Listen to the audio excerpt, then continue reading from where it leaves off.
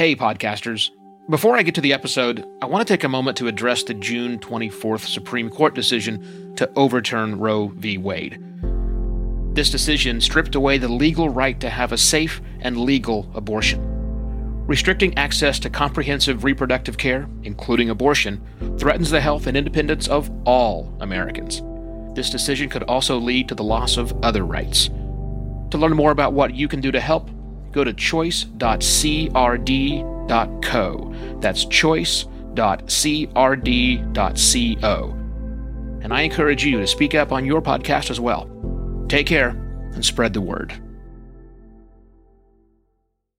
The decentralized nature of podcasting has made it resilient for 16 years. But with countries threatening to block tech and media companies they deem a threat, the ramifications for us could be dire.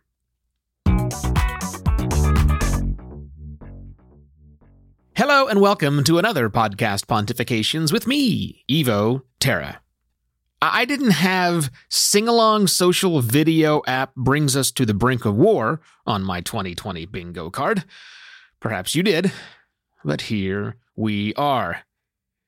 You probably heard the news last week that the administration of these United States is putting a deadline against China tech company that run companies like TikTok and WeChat and a handful of other things.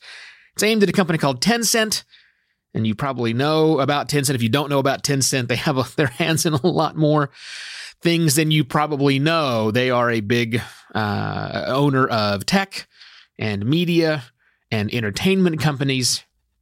Did I just describe podcasting? I believe that I did.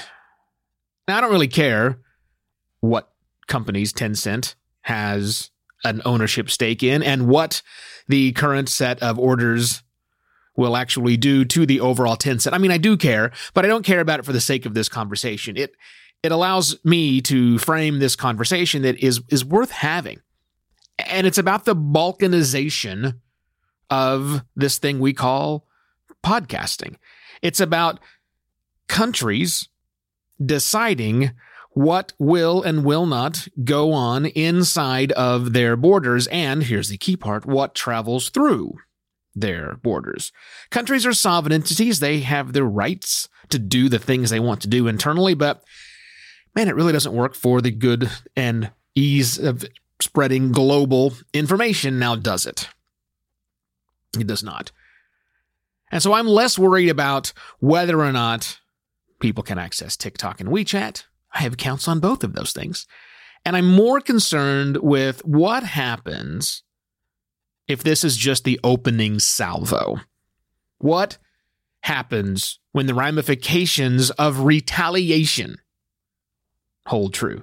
Because here we are in America going to block these Chinese apps. Well, it's pretty obvious what can happen in a tit-for-tat relationship. But I'm not worried about what's happening with the small apps. I'm not all that worried about what happens, and you're probably not all that worried about what happens to your podcast app market in China. But this goes beyond China and the US. This gets much, much broader than that. Because what we do, other countries tend to follow. Now, geo-blocking is already a thing in podcasting. In case you're unaware, explicit content, for example, does not show up in the Apple Podcasts section of India. If anything's marked as explicit, it doesn't show up over there. Now, that's information that was given to me by Rob from Podcast 411. I have not gone to investigate it. I have no reason to believe that Rob... Did I just say of Podcast 411? It's been a long time since Rob has done Podcast 411, I think, but from Libsyn. I have no reason to think he's incorrect about that because there are countries that can block things at that particular level. And the app stores will go along with that and say, sure, that's what you want, that's what we'll do. This is something that's bigger than that, however. This is actually stating that these companies may not operate in other countries, this particular country, until they change their back-end systems to host all the media inside. And yeah. And it's sticky and it's weird and it's easy to get around if you've got VPNs. I totally get it. But I want us to think about this as podcasters because this has some sort of a threat to our ability to spread the message wide. We just don't know what's going to happen if these lockdowns continue and spread, and there's a little bit of infighting. Some apps are blocked, some apps aren't blocked. What are we going to do about all this?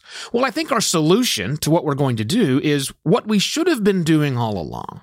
What we, working podcasters, should have been doing all along, and that is making sure that we have great distribution of our shows everywhere. Distribution and diversification. Not just distribution to people and places you think people might want to listen, but diversification of listings in weird places where you might not think of. Like India, talking about them for a moment, they have a couple of large-scale podcast apps that have now been opened up to the public, called Gaana and JioSaavn, which I'm probably mispronouncing both of those. Have you listed your podcasts there? Now, you might say to me, well, Eva, why would I want to list my podcast there? I don't target the Indian market. My advertisers, if in fact I have advertisers, they don't care about anything other than US-based downloads, so why would I want to get it in other places? Look, there might be business reasons for you to think that way, but for everybody else, think about it in a slightly different way, that you want to make sure your content is there everywhere. Because if, for example, let's just pretend for a moment that China is successful at blocking, let's just say Apple Podcasts. Wouldn't be the first time people in China can't use Apple Podcasts. And you might say, well, wait a minute, they already can't do that right now. Well, that's actually not true. There's actually ways to get around that, and it is listed there. There is an Apple Podcast in China. There's an Apple store in the Hong Kong market and other places. But all that is up in the air and fractured. But maybe if your podcast is also listed on things like Gaana and JioSaavn, these Indian directories, or some other international directory that China is a big fan of, or maybe even when they make it available to us, the ability to list our podcast directly with a Chinese app or directory, like Himalaya, perhaps? Does that allow us to stay active in those other countries when this happens? Because it's going to continue. This whole political bickering, back and forth, tit for tat stuff, we're probably going to keep seeing it for a while. And we can draw lines in the sand and say where we want to be and where we don't want to be. But as I've said on the show previously, my strongest advice to you is be everywhere. Really, honestly, be everywhere you possibly can. So it's probably worth some time for you, working podcaster, to spend some time over at my friend James's webpage. He runs podnews.net. He's got a great page set up that is entitled, because of SEO, How to Add Your Podcast to Every Directory. There will be a link to it here in the episode details. Spend some time there, because James has listed all of the relevant podcasts, directories, and apps that you really should be on. Because this continued balkanization, well, it'll continue. I think we'll see more of it. And the best thing that we can all do to protect our own shows and our own audience growth and making sure that our voices go where they can as widely as possibly, it means we have to distribute in a diversified fashion. So again, go to the link in the episode details for how to add your podcast to every podcast directory to make sure you are everywhere. And while you're going places, go to buymeacoffee.com/evoterra and buy me a coffee. Your support is quite nice, and if you sign up for a membership, it's like $5 a month. You're going to get access to some special perks that I am just starting to release. And finally, other podcasters need to know about this. Brand new podcasters do not know about the importance of diversification in their distribution. They just list in one or two places. So sure, send them to James's page, obviously, but also tell them you heard about it on Podcast Pontifications. They should listen so that they are more up to speed. Not just what's happening today, as this episode is quite timely, but also the future of podcasting. That's it. I shall be back tomorrow with yet another Podcast Pontifications. Cheers.